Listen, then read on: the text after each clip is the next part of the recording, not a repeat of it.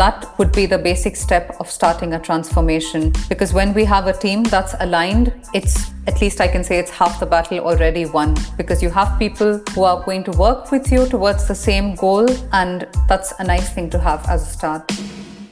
Hello everyone, this is Cookies and Code Season 2 Episode 5 and I am your host, Stefanos Korakas. Today's episode is going to be about business transformation basics, and to talk about that, I'm joined by professional services leader and longtime consultant, Saba Shaikh. Saba is going to share more about how she and her team are approaching business transformation when working with different clients. Now, if this is your first time on Cookies and Code is a podcast that is all about sharing the knowledge and the stories that are part of the tech community. So if you haven't done so yet, go back and subscribe, because I guarantee there will be more coming. So without further ado, let's jump right into today's episode and ask Saba to introduce herself. So Saba, welcome, and over to you. Thank you, Stefanos, and thanks for inviting me to Cookies and Code.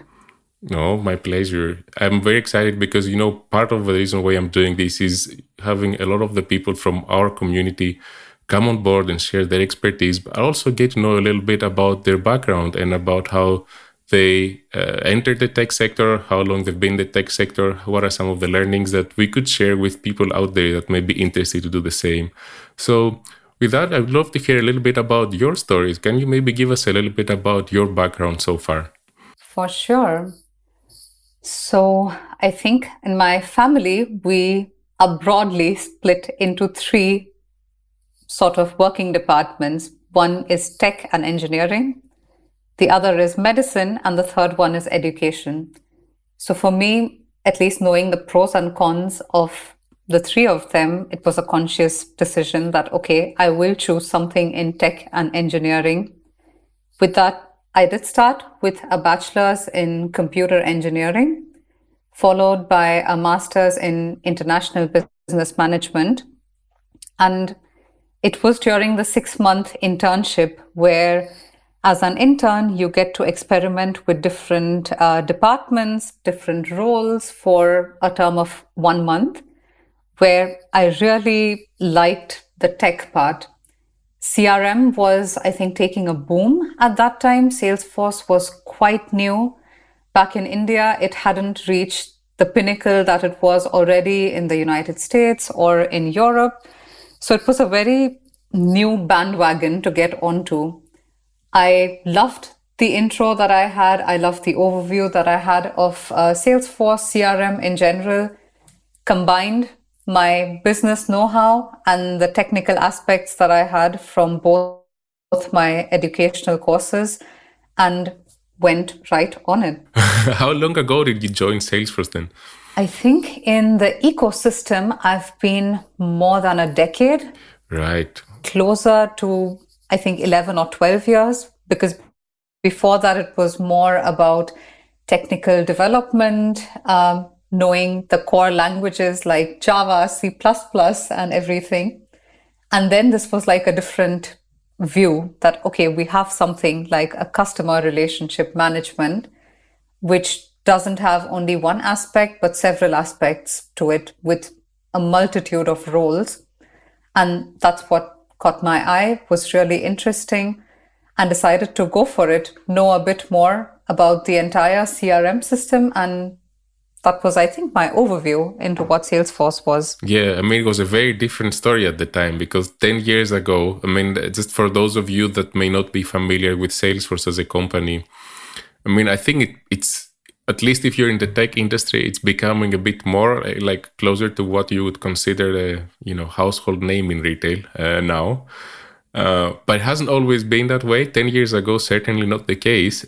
10 years in Salesforce time is a century, right? So you have experienced a lot of change, I'm sure, and a lot of growth in the company as well. Definitely. And in the ecosystem, broadly speaking, right? Because that's true for the whole ecosystem.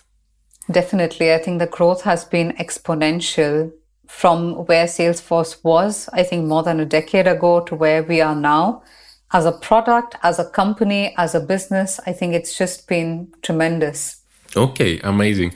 So You said you were already, let's say, you had a predecessor into the engineering and to the tech world from the family. So you were sort of, from the different options you had, guided towards that as your main preference.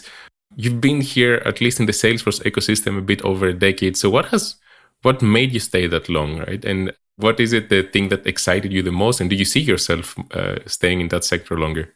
For sure. I think given at the start of my journey to where I am now, I have covered a lot of roles. So not many people know, but also like during the phase of my early career, I had tried my hand at sales pitches for CRM systems, Salesforce in specific, did a bit of development. Sales was, I think, something that I liked, but I didn't see myself doing for a longer term. Gradually ended up moving to a bit of development, knowing the platform better inside out, moved up as a consultant, later on as an architect, and it's sort of shaped my journey into where I am today. So currently I am leading the technical and program architects team at Salesforce. And I think when I look back, I myself am a bit surprised that, okay, that has been quite a bit of variety in it. Well, I can imagine. And, so today you mentioned you're one of our leaders in the professional services business. Obviously, you've had a tremendous career so far in consulting as well. I happen to know your work before, we go to meet and before today's episode for sure, right? So one question I have, right? And having all of this growth in tech, as a woman in particular, I'm sure there must have been some challenges along the way, or I can imagine. The reason why I'm asking this question, and for those of you who are listening, I did an episode for this podcast with another one of our colleagues. It was just the previous episode before this one. And that's all about women in tech. So if you haven't listened to that one and you want to know more about the topic, as I think everybody should, please go back and have a listen. And I learned a lot about, how the experience looks like for women, how different it is as part of that episode. So that's why I'm asking this question. Has the experience been different for you? And if so, in what ways? I think when I look back, it has changed also quite a lot. Because when I did start off with my career, there were very few women who were there, who were working as part of IT in general. There were specific departments where you could find a larger women population. It could be with the job security or with maybe some other factors. But now, like when I see we are having more women in tech, more women taking different positions also in sales, services, success, and several different streams. And it feels nice to see that, okay, now maybe as a society, as a business in general, we are encouraging and partnering with more women to step into technology in specific. Yeah, I think this is definitely encouraging to hear. Then again, I know that, the work in that field is not done. And looking at other sectors maybe that are not at the same pace as tech, there the problem is still a bit more prominent as well, I can imagine. And I think it will take some time to maybe generalize this, but we are definitely headed in the right direction. When I see how far we have come, I think from years ago to now, it's some progress, and I'm sure it's going to take some more time, but we will get to a position where we can normalize having women in every stream and not only in fixed sectors. But one part where I did realize that I would have loved to see more women stepping in was in our general team setup. So in a team of 20 people, when we used to actually look around and see that, okay, there are not more than 2 or 3 women, it was always like a thinking point, right? That what could we do from our side to help encourage that aspect? And as I mentioned, we are taking steps together as a company, as a practice to make this a more comfortable place for women to be around. And I would love to also take this opportunity for any women who are hearing that take that step, make it count, and definitely there will be companies out there supporting what you want to do, supporting aspects that you want help in. And I would just say go for it. So better late than never. Absolutely, and thanks so much, Saba, for being an inspirational leader and a good role model for more women to enter this sector. You've had a tremendous career. I think a lot of people, and particularly a lot of women, may be skeptical about taking a step in a particularly tech-heavy roles. So we need more people like you. Thank you for spreading the message, and I hope this inspires somebody to make that step. So one more question, maybe that leads us a little bit more towards the topic for today. Now, you've been a bit more than a decade in the Salesforce ecosystem. You've spent a good part of that decade on consulting roles. So you must have seen a couple of transformations in your day, right?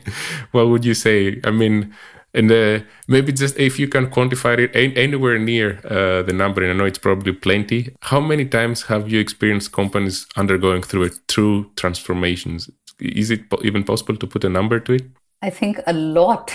I mean, one thing to say that I cannot quantify it by counting on my fingertips. So it's definitely a lot more. And in the current age, I think more and more companies are also realizing the need for transformation and the value that they get. So I'm only sure that the number will keep on increasing.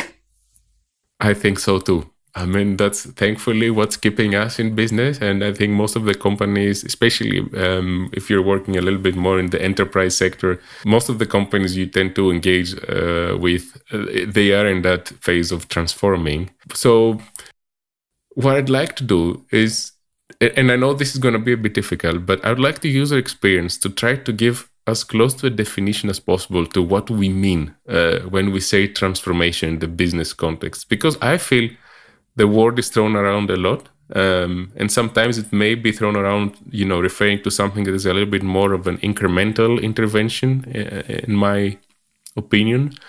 So what do we mean when we say transformation? That's my first question. And then I have a sub-question, which is, when do we know that transformation in the proper context is necessary?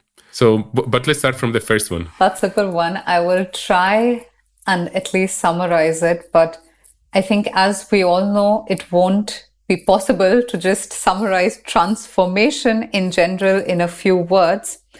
But looking back on prior transformation projects or engagements that we have had, I would at least broadly classify it in some specific categories. That when a business undergoes transformation, it could be loosely related or tightly related to either the way their people are doing their day-to-day work, something with the business processes when we alter them at the core or we change them for maybe achieving their business vision. Or I could also mention the product that a company or a business is focusing on. So it could be, but not limited only to these three aspects. These are the most common transformation aspects that we have seen. And as I said, it couldn't be limited only to these three. There are several aspects that we could have in transformation. Mm-hmm. And to your second question, that when does a company realize that they need to transform? That is also an important factor, that many times the triggering factor is a change of mindset. Because sometimes businesses are happy doing their business as usual, since they are doing since maybe the last 50 years, 60 years. But then comes a mind shift change when they realize that, okay, they need to keep up with the times, they need to transform their business, or it could even be to just keep up with the or the changing dynamics. Because if somebody says that the way they were doing business in the 1980s is the same as it is now, I would really love to see that what would be the secret to maintaining that, if not transformation. Mm-hmm. And we can commonly say, right, that change is the only constant. it also holds true in several business aspects. Okay, so maybe to go back to and summarize a little bit, right? So on the first part, you shared these 3 areas, and I really love that, because I think also when we talk transformation projects, we always, even if we're a technology company, we always also look at people, we look at process, and you said product as well. And the definition would be more of like a change to the core of at least one of those 3 areas. Is that right? Definitely. Yes. Okay. So whenever we alter one of these areas or maybe another area at the core, that would be called as a business transformation. Okay. Yeah, I think that's a good definition, right? I agree. I mean, particularly the element that you highlighted as in changing to the core, which in my mind, at least, the way I interpret this is I take what is done up to now, I, quote unquote, throw it out of the window, and then I see if I were to reshape what is done today, how do I do it, right? What principles do I base it on? What's the experience I want to create? What's the underlying, the foundation, the technology foundation or other foundations that to provide that experience and so on. So it's kind of like starting from scratch. Would you say that's accurate? In some cases, I would say yes. But in some cases, we also try to maintain a balance where the 3 aspects come in, where we definitely sit with the customer, sit with the business and ask them that, okay, are there any aspects which they would love to continue with from their current system?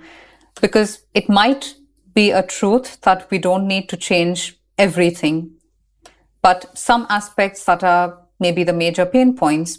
So we do always go in with 3 things: that what would they like to continue from their current processes? What would they like to start doing as part of their new transformed system? And as always, what would they like to stop doing? So if there are anything that fall into these 3 buckets, we also take them into consideration when we go on the transformation journey with them. Okay, that's good. That's great to know. Yeah. So that's maybe thanks for correcting me here, because maybe my mindset here is a bit radical. So I don't want to, convince anybody to throw anything out of the window if that's not necessary. So, but there are certain cases where that holds true, right? Where if there's a very archaic system that we think that, okay, needs redevelopment from the scratch, that definitely holds true. But I would like to add a caveat that maybe not in 100% of the cases, but in some cases that is still the truth. Okay. All right. And then the second point was around, how do you know that's necessary, right? And I think the highlight there was, understanding that business and I mean, the world is changing. You said change is the only constant, right? So a lot of the times it's about keeping up. The question here is, I've seen a lot of customers who maybe realize that this is necessary a bit too late in the game, meaning you're starting to lose business, you're declining, you're losing market share, whatever. Okay, reactively, I need to change something in order to reverse the situation. And then there are other cases of companies who are a bit more proactive in identifying the need for change and transforming as more proactively as a result of that, right? Do you have a feel from your experience so far? What is the split between example A and example B? And also, what is it that makes companies that are more proactive different in that way? Is it about the culture? Is it about something else? So what's in your perspective the secret ingredient there? I think on a wider perspective, it is somehow related also to the customer maturity, because internally, when we have a business transformation proposal, we also take the customer maturity into consideration. Some customers are at the start. They are not very mature. They definitely want to transform, but there are certain aspects that they need to also internally evaluate themselves, get an idea of what their long-term vision should be, and then they can be ready for a business transformation. Whereas on the other spectrum, I think there are some customers who are really advanced in their customer maturity. They know their business inside out. They know what needs to be done. in some cases, I think they also know how they want to achieve it or what they need to do in order to increase their business multifold. So that would be a base aspect, that when we have some customers who know that they need to transform and not, their maturity level is also a major factor. That how well they know what they are doing, how well they know the competition, and how well they know their customer base, and to change for the better. It's interesting what you say, because if we were to focus on one attribute of that maturity differentiation, I mean, I understand that. I guess the way you describe it is it's really about, you said, the customer knowing their business, right? Understanding their business and their industry and everything. But I think the attribute there is maintaining this external or extrovert point of view on what's happening in the world, right? So basically keeping in touch with the industry.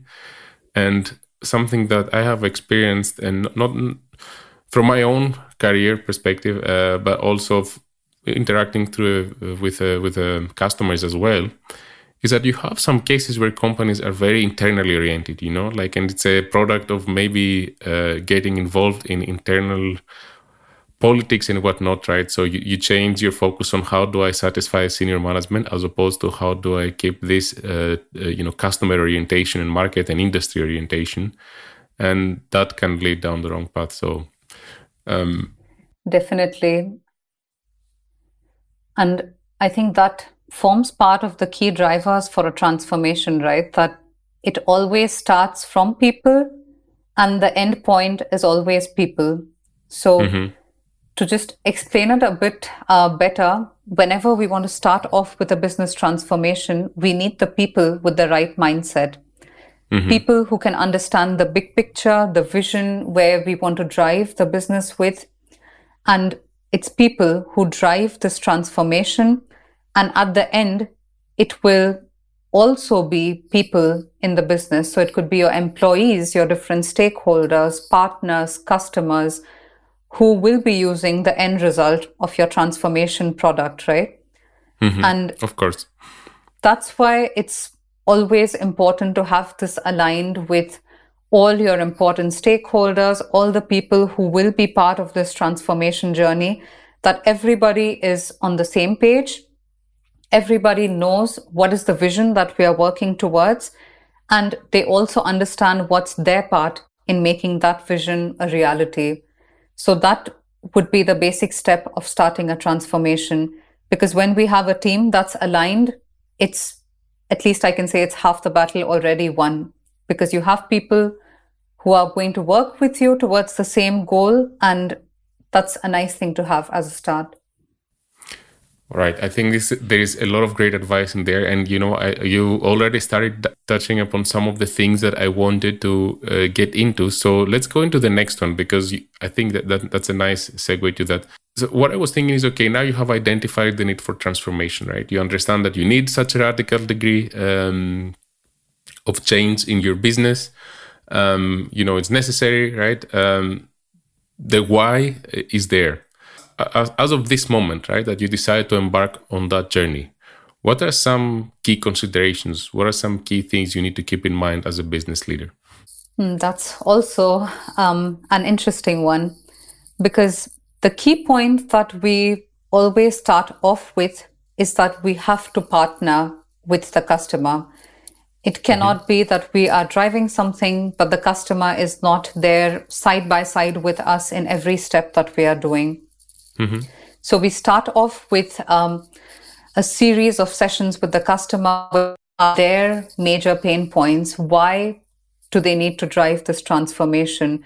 What will be the value that they will get after that? A business value map is one of the most common deliverables that is also shaped up during or before the start of the process. Another aspect there is to have them define a vision jointly. So it's basically Salesforce and the customer jointly seeing what is the vision, what is the big picture, where are the aspects that we can help with, and also having a quick time to value. Because if I have a transformation roadmap that's going to take maybe 5 years or 3 years, it also needs to be defined that what will be the value that we will get after specific time points. Mm-hmm. And that's where we need the buy-in from the customer, buy-in from the team, and starting off with a strong base like a business value roadmap, a definition on what the time on value would be, and what return on investment the customer would be getting. These would be, if not all, but some of the key takeaways that we have from these discovery sessions. Okay. So from a customer perspective, I guess what I'm hearing is you need to have what you call the business value map, right? So basically understand or maybe quantify the why am I doing this? How does it tie to my company goals, broader company initiatives, and so on. You talked about the vision, right? Basically defining what's kind of the end goal, the target picture, where would you like to go to? And of course, then keeping track of that, the why, and defining key milestones that you need to achieve, and focusing on some of the quick wins. Would you say this is a fair summary? Yes, definitely. Very concise. Okay. So that's great to see. And now the question for me is, this is a discovery, right? So you mentioned, so as part of that, let's say you put everything on paper, kind of high level, the reason, the way, the steps you're going to take. How do you move from that to actually building the team and bringing together the people that you will need to make this happen? And how do you help these teams, connect to that purpose? So would you have any advice on that? I think an important aspect in this part is not to wait till the last moment that you create a team, but to have a team identified also at the start. Because since it's a transformation journey, if the team is involved right at the start, your core alignment with the team is in place. Because when we start involving somebody maybe later on or midway into the journey, we have to also invest a bit of time in bringing them on board with what was aligned, what was the vision, what are the next steps that we do. So we try and have a team in place at the start of a transformation journey, a team that can help understand the customer's business, the culture, the values that a customer has. Because in the end, it's not only the technical aspects that we will be altering, but also, as I mentioned, something at the core level.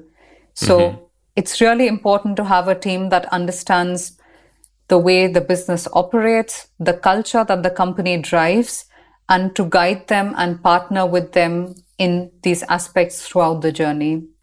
Mm-hmm. And I presume the same is the case for the customer. They would also have to identify some of the key players that they need to bring into this process from the very beginning, even before perhaps even before the business case is there of, yes, we will do it. So they can carry over that knowledge then to the people that would join that project maybe at later stages. Yes, definitely. So the partnership that I mentioned, that would be working in both the ways. The customer also has their internal set of stakeholders who will be part of this journey. They will also be involved from the start. And we as Salesforce will also have our set of stakeholders who will be with us throughout the journey. They may be in different roles, in different sectors of the company, but it is always key to have them involved at the start. Okay. Maybe one thing as well. So I've talked about that before. This is a little bit, I'm doing a bit of a detour here, Saba. I mentioned it in one of the previous episodes where we talked about do's and don'ts when it comes to implementation. And one of the problems I've encountered is that when we partner up with a company, and I don't think this is a problem only specific to Salesforce, I would say if you're a technology vendor, you've probably encountered that as well, right? You have some of your top resources, best people, you bring it into a very challenging customer setting, and usually these are resources that are coming with a high price tag as well.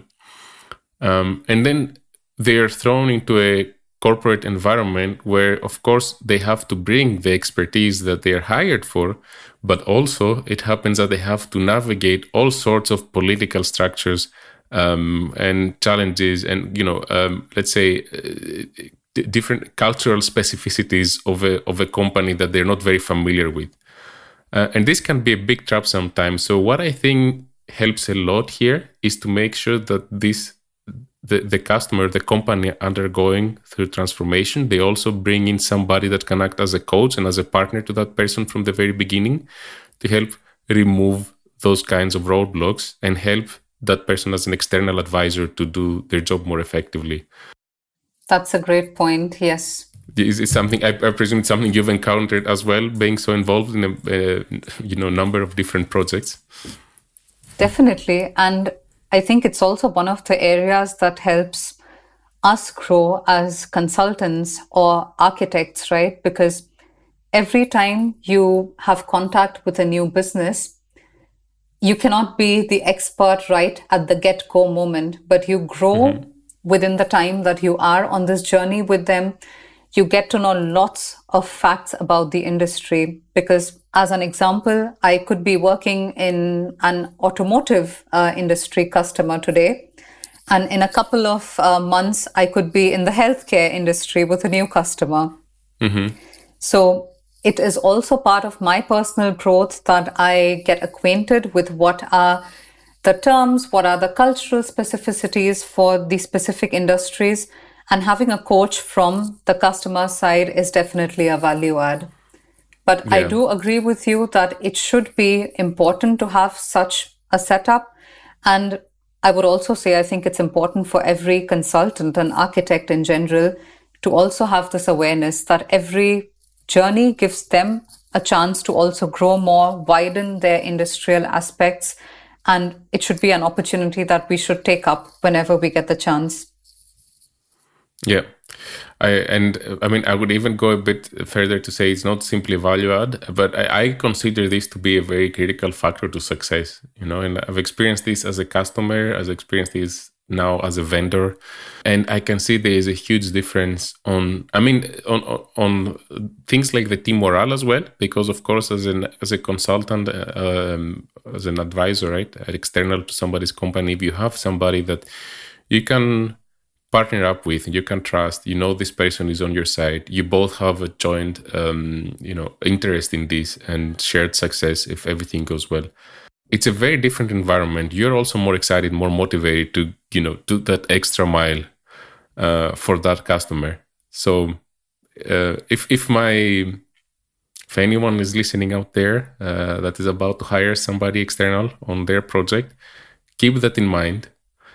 Because I think this can really help. This can have a very tangible contribution to the project success. That's all I'm saying. Definitely. And that's a great point to make. Thanks, Stefanos. Hello there. I hope that you are enjoying this episode of Cookies and Code. If you have benefited in any way from the knowledge of the guest on this podcast, I'd like you to ask for one small favor that would only require a couple of minutes of your time. This podcast is a project born out of passion to share the knowledge and the stories hidden within our community. By leaving a review on the platform that you're listening to, you will greatly increase the chances of it being found by others like you. This is one small action that will allow me to continue to grow and improve this podcast more than you realize. So thank you for being a listener first and foremost, but also for helping me increase our impact. Now, let's get back to the chat.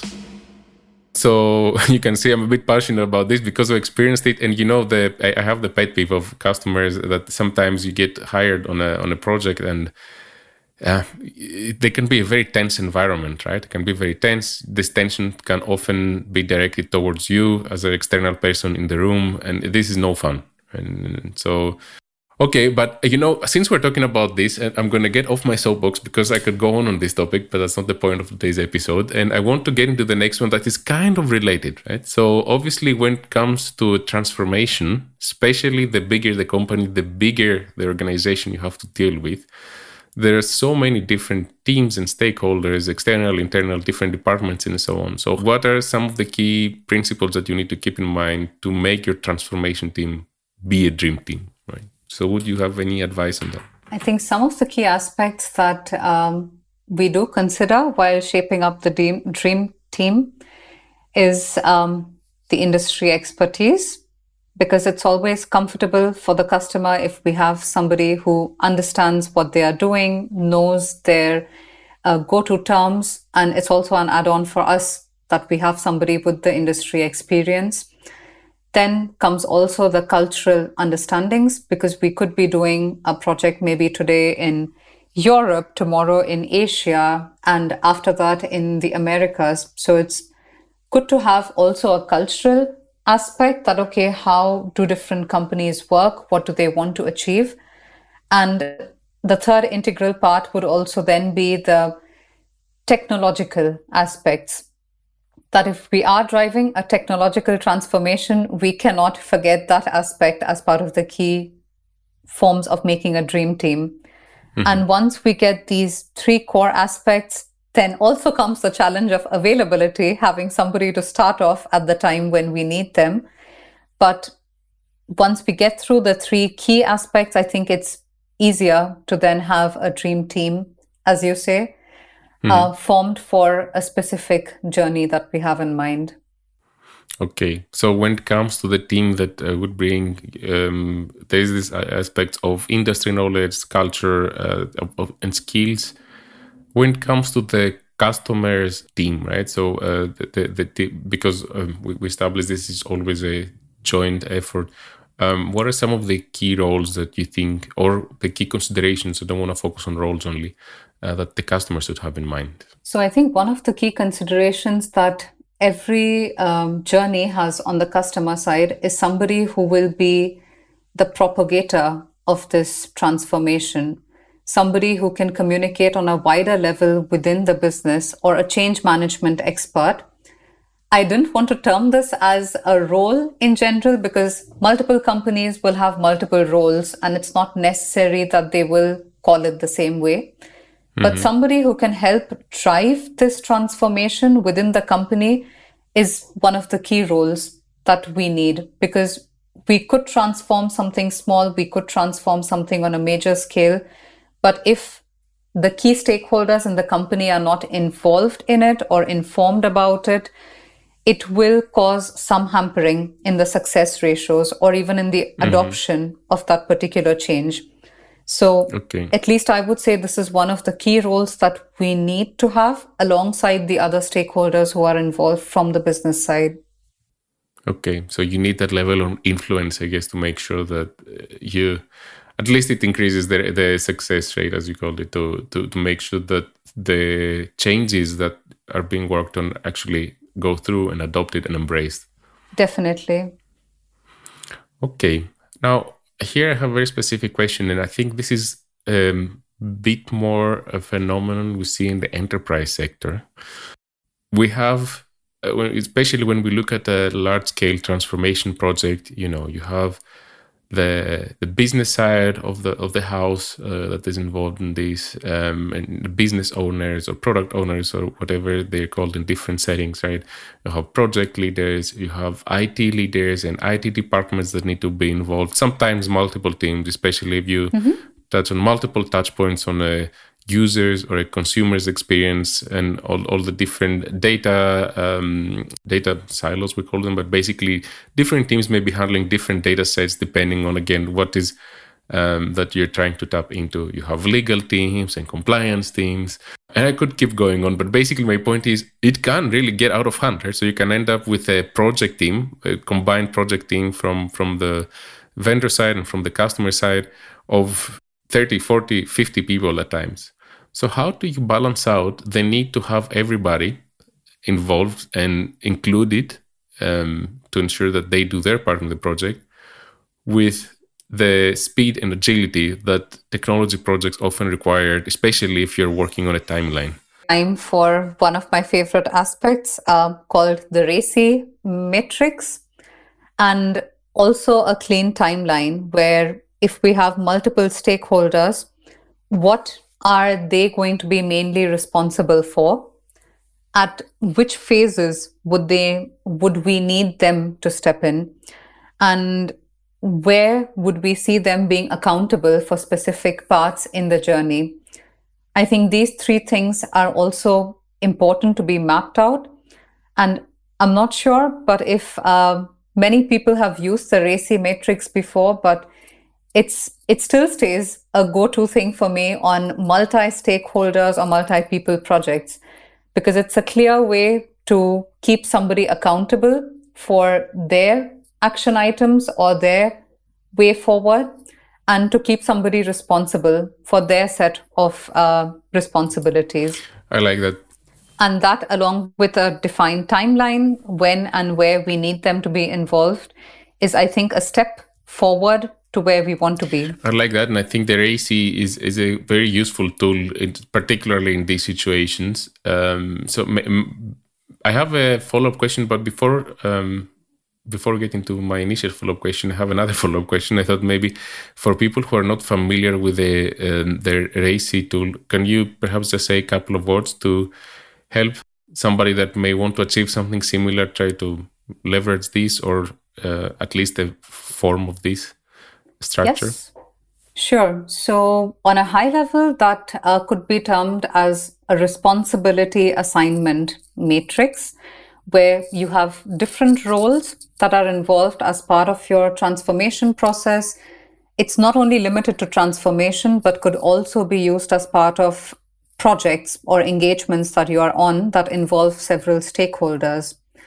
And it is spelled as RACI, which stands for which role is responsible, accountable, consulted, and informed for which of the activities. That helps us create sort of a format that if tomorrow I have a specific action item that is responsible more on the operations side, then I would reach out to a particular role. If I need something that's more responsible on the business side, then I know who is responsible for that. And it helps ease out the format of complexities. Yeah. I think the way it helps is because often when it comes to projects, you see org charts, right? And the org chart tells you who is involved in what functional role and so on, but it doesn't tell you, how often they need to be involved into what discussion and what level of information they need to receive and so on. And you end up having meetings unless you have something like a tool that you described that basically says, this is the core team when it comes to this kind of topic area, right? This is the team when it comes to technology topics. This is the team on business topics, on campaign topics, whatever. That helps you form smaller teams that on their own, they can move in a more agile manner on the areas that they are assigned to. But if you're missing something like that, the risk is that you end up with meetings of all 30 people showing up, not necessarily having a role in that meeting, but since they're there, they might want to agree or disagree, often disagree, and it just slows things down. So I think it also helps keep relevance in all of the meetings, right? That when we have the responsible people involved in each meeting, you make it more productive, increase the efficiency, and people can focus on their core tasks that they have and their core deliverables. Okay, yeah, of course. Okay, and maybe last question when it comes to the team topic. Now, when we sort of talked about it previously when we touched upon different topics, but I would like to zoom in a bit more on the cultural aspect as well, because of course we can have a well-defined team with roles and structures and everything. But I do think that culture also plays an important role when it comes to how successful a transformation initiative is. So are there any cultural elements that you have seen stand out in successful teams? So I think from a broader part, we could say that culture is something that needs to be reflected by both the parties in an equal way so that we have a match. So as an example, to say that sometimes when we have from the business side, the willingness to be innovative, to explore, to take on new challenges, and we have a counterpart in our team or the implementation and delivery team with similar aspects or similar willingness to innovate and explore, it's always a good match. Then there are contrasting aspects. So this might sound a bit funny, but doesn't seem funny in real delivery situations. But there are also aspects where some businesses are very rigid. They do not want to change, or they already have a thought out thing that, no, this is the way that our company culture, company values have been since the last X number of years. And I think that is where one has to actually strive through what could be the base factor where we could align and have sort of like this alignment between the archaic cultural forms and something that we need to do as part of the way forward. And these are often times where it gets really interesting because your negotiation skills, where you and the opposing party actually align on a mutual agreement, these skills would also come into play where you have these contrasting cultural aspects coming up. Yeah, I understand what you mean. I mean, I guess there can be sometimes a cultural conflict depending on the company that we would partner up with, and sometimes if it's a company that is very well aligned on our value system and on our culture and mindset and behavior levels, it can be easy. Or let's say if it's a close to spectrum, it can be easy to align. But then you have companies that are drastically different because of their history and their background and a lot of different factors. And there it's a little bit of a process to find common ground. But that's, I think, also an important aspect where we would need empathy as a value from our side, because sometimes it's also difficult for people to just let go of everything and get on a new journey with us. So I would also add that we need to be a bit more empathetic in these situations, try and grasp what the point of view of the other side is. And yeah, that might help us find then a common alignment and a way forward, but it definitely forms an important value. Yeah. One tool that we use, and I want to plug this in here because it may be relevant, we have a tool internally at Salesforce, which actually for a while now we use with customers as well. We call the V2MOM. It stands for Vision, Values, Methods, Obstacles, and Measures. That's the initials. But basically, in a simple form, it's a structure that we use in order to say, okay, what is our vision for a particular year when it comes to a particular topic? What are the methods that we're going to use in order to achieve that vision? What are the guiding values? What are the anticipated obstacles and whatnot? And we use that tool often with customers, especially when there is a very strong need to get on the same page on a project. And as part of that, there is this values section that I mentioned, which can be very interesting because it's the process that you described, Saba, just now, which is basically how do we define together the common values that we can find that we will apply to this initiative together. Right? So this is a great structure, and we try to convince more and more customers to go for it. But as you said, the openness varies depending on the customer situation. And of late, I think we've seen a lot of transformation projects starting off with a V2MOM of their own too. And it's refreshing to see that now a lot of customers, they are also aware of this. It's not only limited to an internal Salesforce concept now, but more and more customers are being aware of this and are using it. So It's great to see that something that we used to use internally is now being propagated externally, and its use and helping to align us. Yeah, indeed. So maybe that's a topic for we said today we do a business transformation 101. So maybe that's a topic for the 201. We can dive a bit deeper into that because I think it's a structure that's very interesting to elaborate on. But looking at time, I think we're probably a bit more than 40 minutes in. So I want to move on to the next one. I think this is for today's topic, maybe the closing one, but a very important one. How do you measure success, right? So we've talked about why, we talked about key considerations when it comes to, preparing to undergo through transformation, about tying the vision to the team, bringing the team together. Now, let's say you've done all that, you've gone into it, and now you look back and you say, was I successful? How do you do that? So this also, the success criteria, they are usually set at the start. Because when we have a customer coming to us saying that, okay, these are the outcomes that they want to, we also have this discussion with them that at the end of this transformation program, what would they see as a success criteria?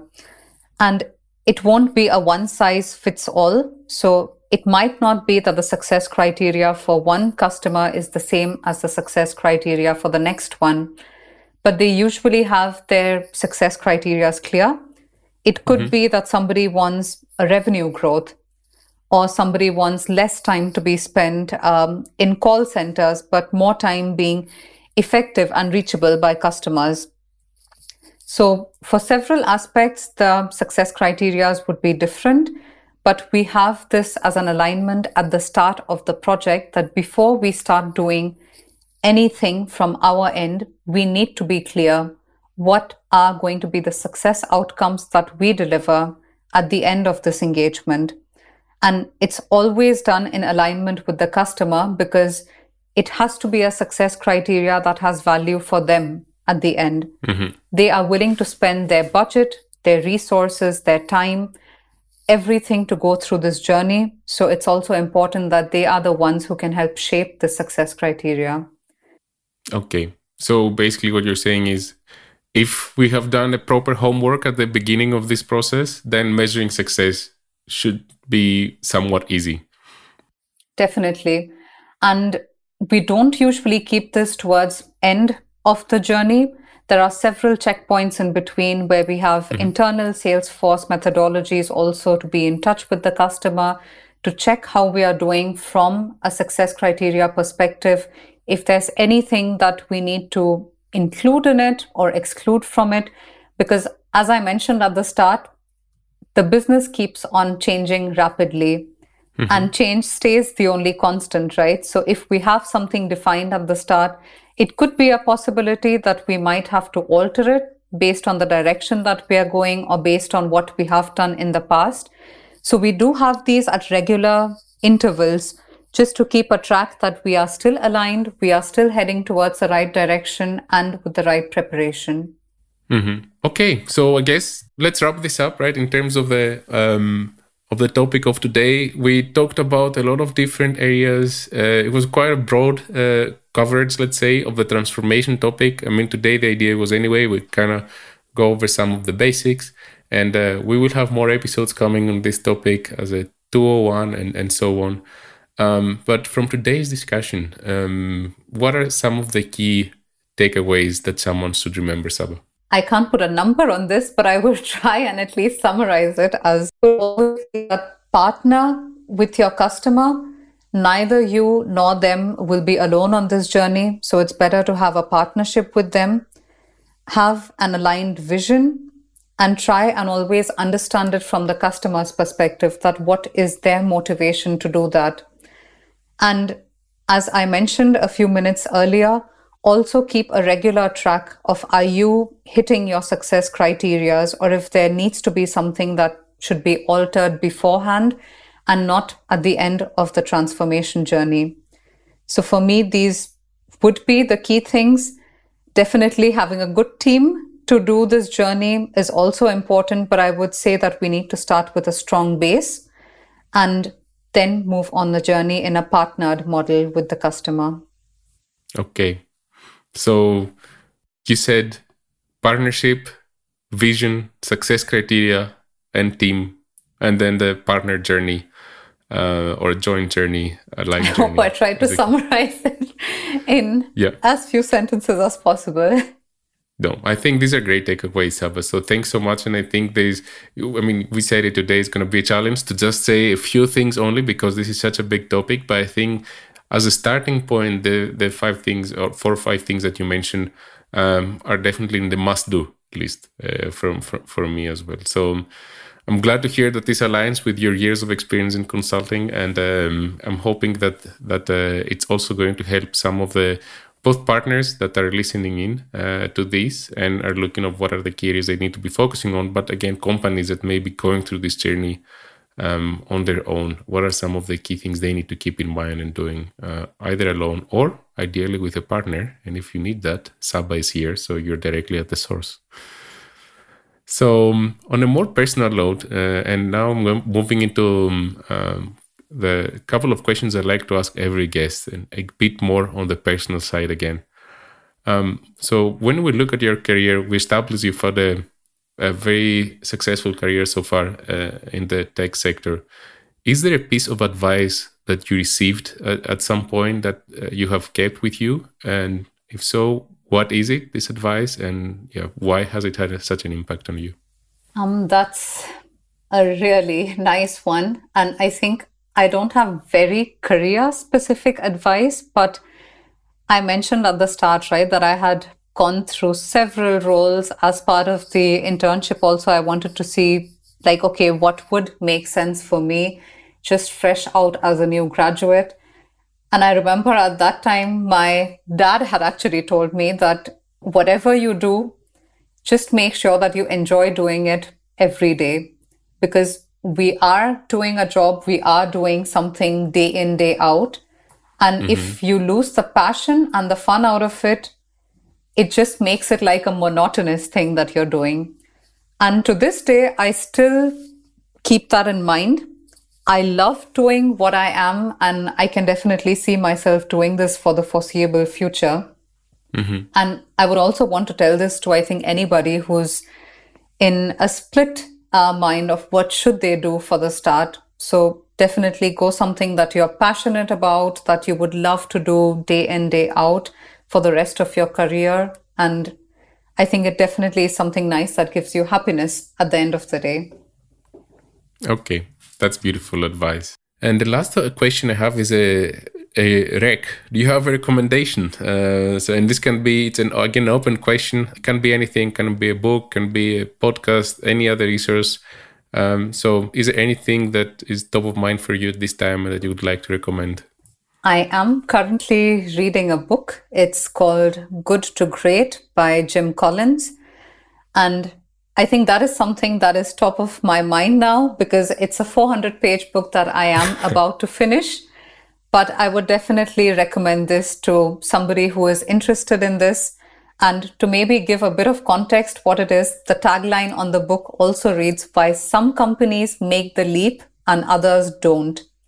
So it's quite interesting, a good read. And I had received this recommendation from several people. So I just started off with it last weekend. And I am hoping to complete it this weekend. Okay. Well, I wish you good luck with that. And thanks so much for the recommendation. And it also sounds like a book that maybe if you're preparing to go through a transformation, you could benefit from a read. For sure. All right. So, well, Saba, that has been it. So thank you so much for joining me on this. This was Saba, everyone. So from our professional services leader at Salesforce here in EMEA Central, and also Stefanos, myself, your host for Cookies and Code. And yeah, this was such an enjoyable podcast. I learned a lot. I hope you did as well. So I'm looking forward to seeing you for the next one.